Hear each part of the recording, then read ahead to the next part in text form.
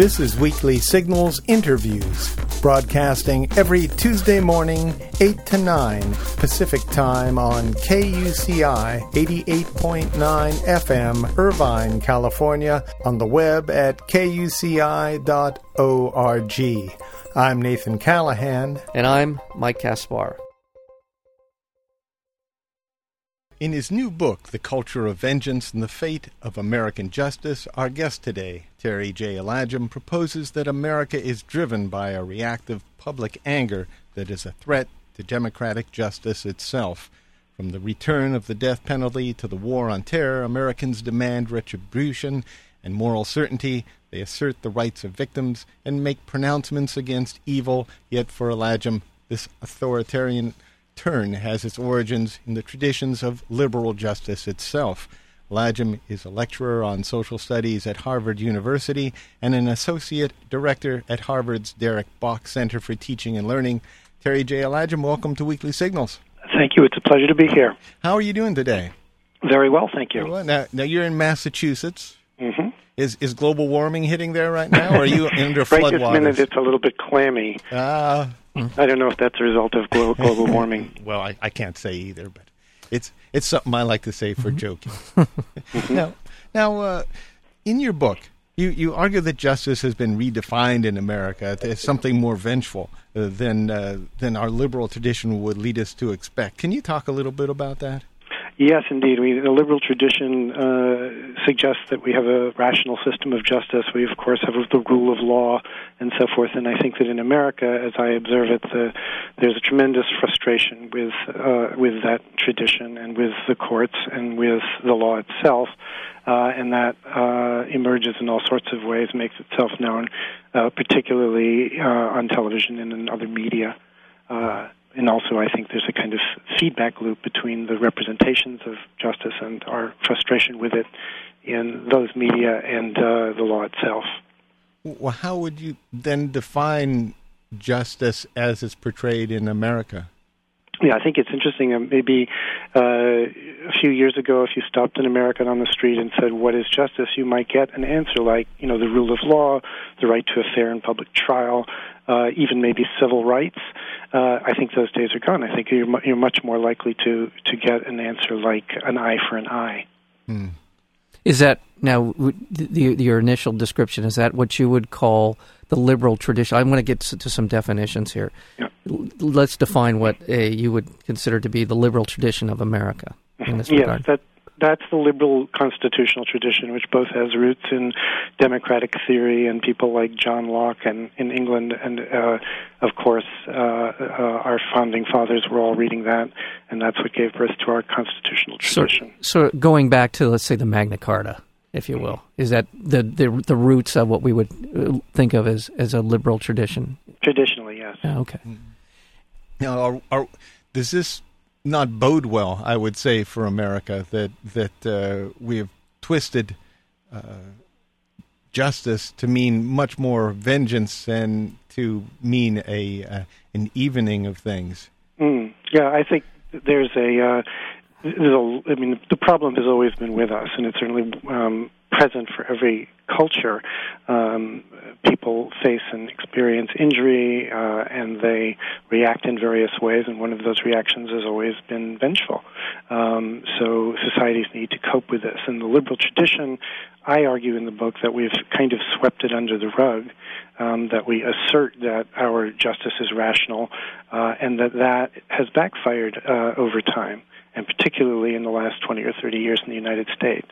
Now, when you talk about this, are we talking about a tradition that was developed going back into the 18th century, where at one time the American judicial system, our prison systems were considered models and very forward-thinking in compared to the rest of the world? I know that Tocqueville talked about our prisons being rehabilitation was much more of a factor when people were imprisoned. Are we talking about rehabilitation as opposed to punishment? What's the context of when we're talking about what you're saying, vengeance? Yes, historically, the pendulum has swung between periods of more retributive punishment, and of course this varies across the states, and periods in which there's more interest in reform and rehabilitation. And the pendulum now, I think, has swung much more toward retributive punishment. In Massachusetts, for example, some years ago, really before the Dukakis campaign, we had some very progressive policies and procedures in Massachusetts that were actually quite effective and were part of a rehabilitative swing, and now I think we've gone the other way. Some of the evidence is the number of people we now have in prison. In California, it's over 170,000, I think, and across the nation, 2.3 million. Yeah, this is something I know a little bit about, having worked on some judicial reform issues here in the state, and California has over, as you just said, 170,000 people. We imprison people here in California at the highest rate of any state in the country, and we're among the highest in terms of incarceration rates in the world. We have now, California by itself has the third largest criminal population in the world, behind only China and the rest of the United States. So we have a number of laws. Mandatory sentencing, I would assume, is part of what you're talking about. Yes, it is indeed. The mandatory sentencing or three-strike laws are a perfect example of the phenomenon that I'm talking about. This was enacted in California under Proposition 184, and with something like 72%, I think, of the population supporting it. And California has been very interested in harsh punishment, which is why the prisons are full. Over 1,000 laws, I understand, in the last 30 years enacted that affect that prison rate. So, yes, but the case of three strikes laws is striking. That's part of what's filling up the prisons. It's also part of redefining, I think, three-time offenders as a sort of irredeemable evil people, and that takes its toll. Well, just as an aside, there was a Proposition 66 a couple of years ago to amend the law so that the third strike had to be a felony or a serious felony or a violent felony. And it was when we were on the verge of winning that battle, except that in the last week, a millionaire here from Orange County spent about $10 million, and we lost by 2 points. So there are people that are moving. I guess what I'm trying to say, the long way of saying, people are beginning to recognize this. And when it gets to another question I have for you, which is this pendulum, I think you alluded to earlier, how the pendulum is swung towards vengeance. I've always been curious in the eyes of experts. Rehabilitation is something that we've talked about for a long time, but it's never been clear to me how long the pendulum swung in the direction of rehabilitation. It seemed to be a very short-lived time, and correct me if I'm wrong, and now we seem to have swung back in the other direction. Yeah, that's absolutely right. And those efforts have been, those sort of more rehabilitative efforts have been short-lived in spite of their effectiveness. Usually every study I've read suggests that carefully handled reintegration programs, for example, for inmates coming back into the rest of the world, that those are tremendously effective and much more effective than the old, here's $50 in a suit, and good luck out there. So, if you look at the numbers, those policies work, but they don't satisfy the public anger that I'm talking about. We're speaking with Terry K. Elajim. The book is The Culture of Vengeance and the Fate of American Justice. And you mentioned the media earlier. How much do you think the media plays in building up this vengeful side of justice? Are they one of the prime culprits here? Tremendous. I think that's the core of the phenomenon I'm talking about. People turn away from the courts and justice where they don't get satisfied, the satisfaction that they want, and watch it on television, and they watch it in a particular way, and the script has been written for them, I think, by the political right. Cops get the bad guy. People invariably scoff the Miranda law, by which people should be read their rights. The villain's exposed and humiliated. This sort of thing goes on over and over again, and it's maybe more subtle on shows like Law and Order. There are reality shows like Cops, where the humiliation of the offender is the central part of the entertainment. And then there's really egregious ones like To Catch a Predator, which is aired on NBC, where pedophiles are lured to a location and humiliated on camera. You have to wonder what the motivation is behind all that. Yeah. Yeah, it is something. Commercial time, I guess. I can't imagine anything else. I assume that's what it is. I think enough people are watching this, and in some way that not only reflects poorly on media, but on the people who are watching the programs. Do we take any responsibility in this? We do, and I think we have to be careful not to cast them all the same way. I mean, people watch these things and understandably feel some positive moral effect of having caught a villain and put away a bad guy and made the streets safer, and that's not something trivial. But at the same time, when it's watched for entertainment, or when the reaction is, oh, great, we got the guy and the courts don't do it, then I think you have to watch out. It's sort of, this is compensatory and reactive justice, and it's really more of the sort of vengefulness that I'm talking about. Is there something about the American character that's different than the rest of the world? In other words, if we had Cops and Law and Order playing in India, 18 hours a day on our major networks, or some other part of Europe or something like that, is there something about the American character that gravitates to vengeance? Even as you described earlier, the rehabilitative programs tend to work and tend to keep people out of prison. What is it about? Is there something unique about us? I think there is. I think you say American character. I wouldn't say that Americans are more vengeful in their hearts, if there's such a way of putting it, than other people. There's vengeance everywhere, but we I think have a kind of frustration behind it, a kind of anger and grief that simmers under the surface in this culture, and that's not being satisfied, and that finds its way into all sorts of public expression in ways that I don't see elsewhere in the world. Now, that's not to say that there aren't people and aspects of culture in European countries, for example, that have moments like this. But ours, I think, is unique in its scope. And you did just describe something. You said the political right seems to, I think, feed on this and perpetuate these things. Is this really about the politics of fear? Is it because Americans feel a bit disconnected or unable to affect a political change, and that this is one way it manifests itself in this idea of vengeance? Yes, I think that's exactly right. The political right has been very quick to pounce on this. The example is I think the best example is the victims movement. Now, again, one has to be very careful. People have suffered egregious wrong, right, and understandably they seek redress in the courts. But the right, politicians on the right have been very quick to try to capitalize on that. And the difference, I think, is between genuine concern for the victims and a kind of cult of the victim that gets you elected.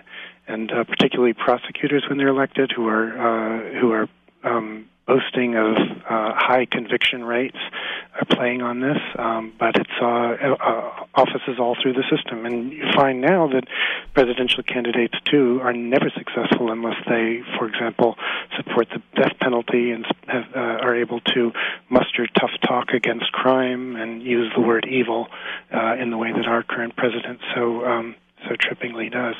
Yeah.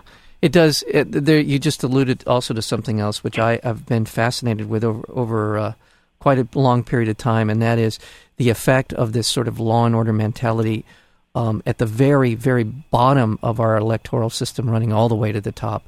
I know from my own experience that if you're running for a city council seat or a mayor's position or something like that, it is almost impossible to get elected unless you get the police and fire endorsement. And that then begins this sort of feeder system that law and order and law enforcement, as opposed to programs that may prevent people from getting into criminal behavior, becomes the priority. That this punishment mentality begins to permeate every single aspect of our political life, from the very bottom to the very top.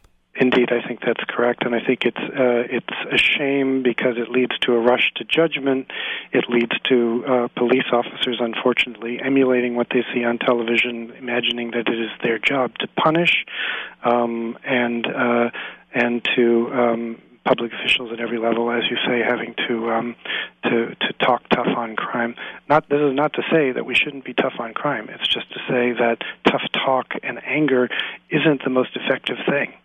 Well, and there's another component to this. I want to remind our listeners, speaking with Terry K. Alagem, and the book is The Culture of Vengeance and the Fate of American Justice. Another part of this is that in this process, oftentimes the courts, the adjudicators, the arbiters of justice in this country are portrayed as weak-willed or fawning over the rights of the criminal and bending over backwards to let these people out. They become maybe not the villain, but they become a facilitator of violent behavior in this country, and they're looked upon in disrespectfully looked upon. Yes, this is the mantra of the political right. Liberal judges let out the criminals, and they don't actually. If you look at what goes on, but it's easy to vilify them for that, and then there are various efforts to strip judges overall of their discretion.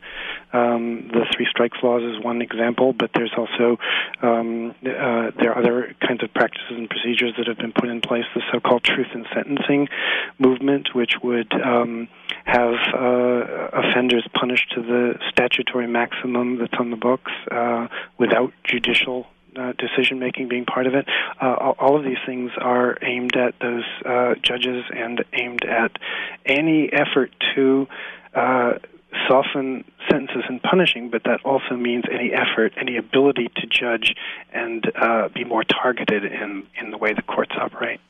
I've been mystified at how the principle of taking the adjudicating process out of the hands of judges has withstood a court challenge. I do not understand how you can take the very essence of what it is to be a judge and say you are not allowed to make decisions based on individual cases, and that's held judges into multiple choice tests. I've never understood why a Supreme Court wouldn't strike that down as unconstitutional. Do you? It's mystifying. I think this really began, or didn't. It's certainly not the only time it's raised its head. But in the war on drugs and the initial legislation that supported that, which was put together by Tip O'Neill at the time from my state and pushed through Congress very quickly, there was it was a reaction to the death by drugs of a sports figure, and Congress was in recess, and everybody wanted, as one expert has put it, a piece of that legislation, and it was a rush to judgment. No one looked at the fine print. You're talking about Len Bias and yes, and what happened. Well, you're going to have to help me on my legal principle. When a law is not applied evenly, what's the principle called when you single people out? What's the legal principle I'm trying Bush versus Gore. Well, Bush.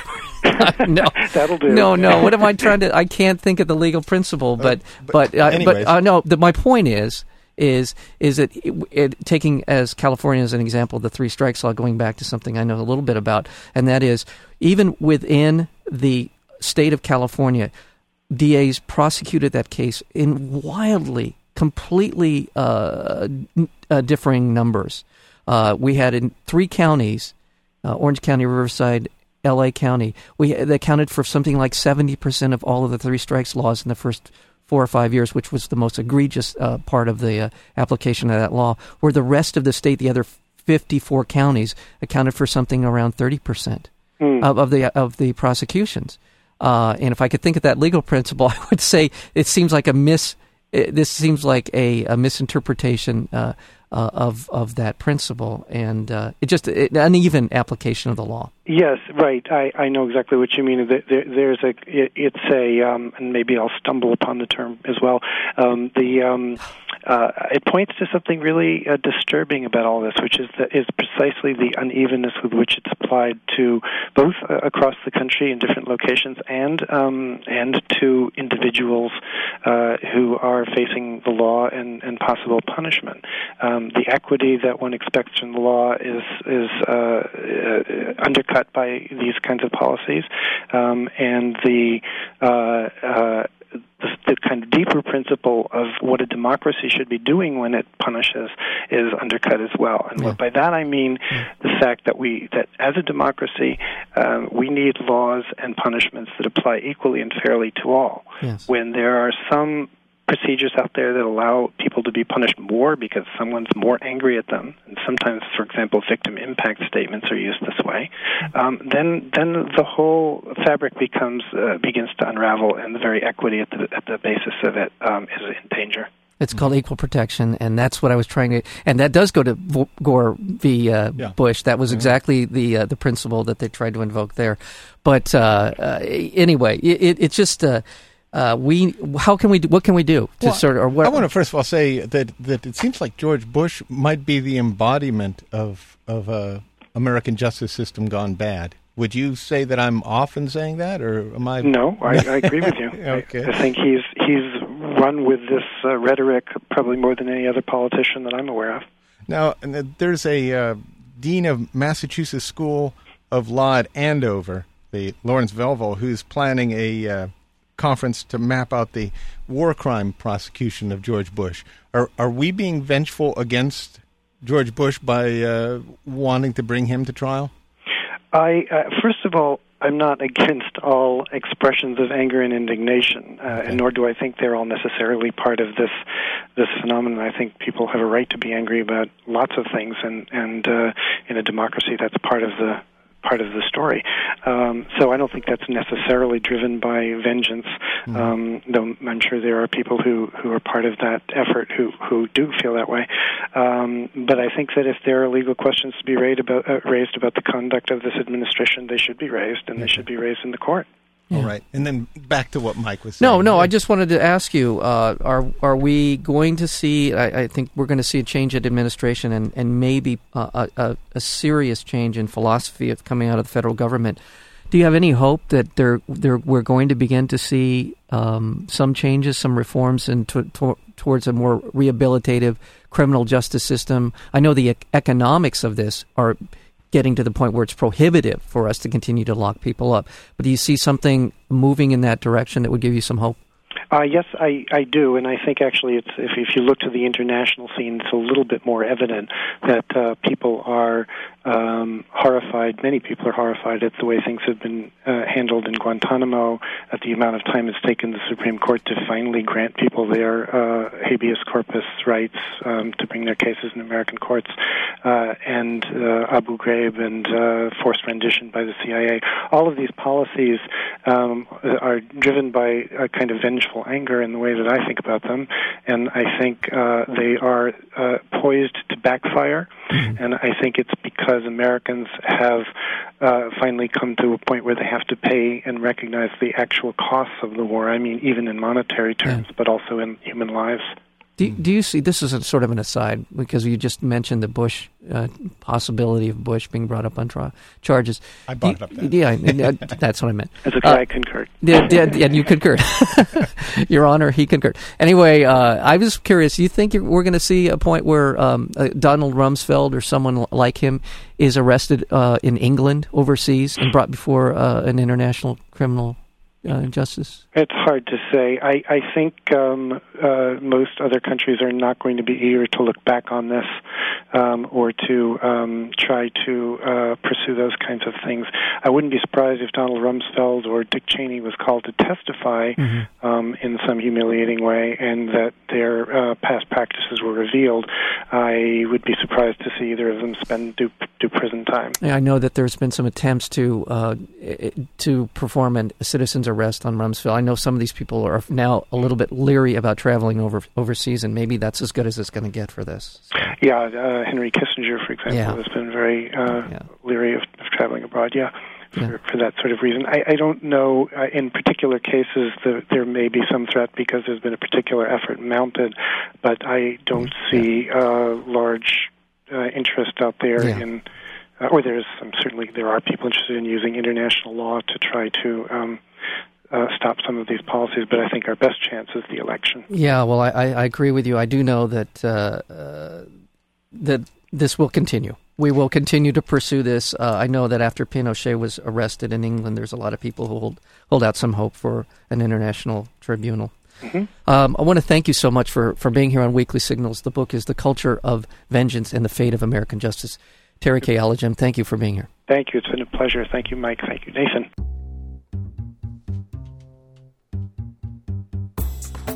To learn more about Weekly Signals interviews, including upcoming guests, or to download the podcast, visit our website at weeklysignals.com. And be sure to visit nathancallahan.com for daily readings and feature articles. Until next week, I'm Nathan Callahan. And I'm Mike Kaspar, and this is Weekly Signals.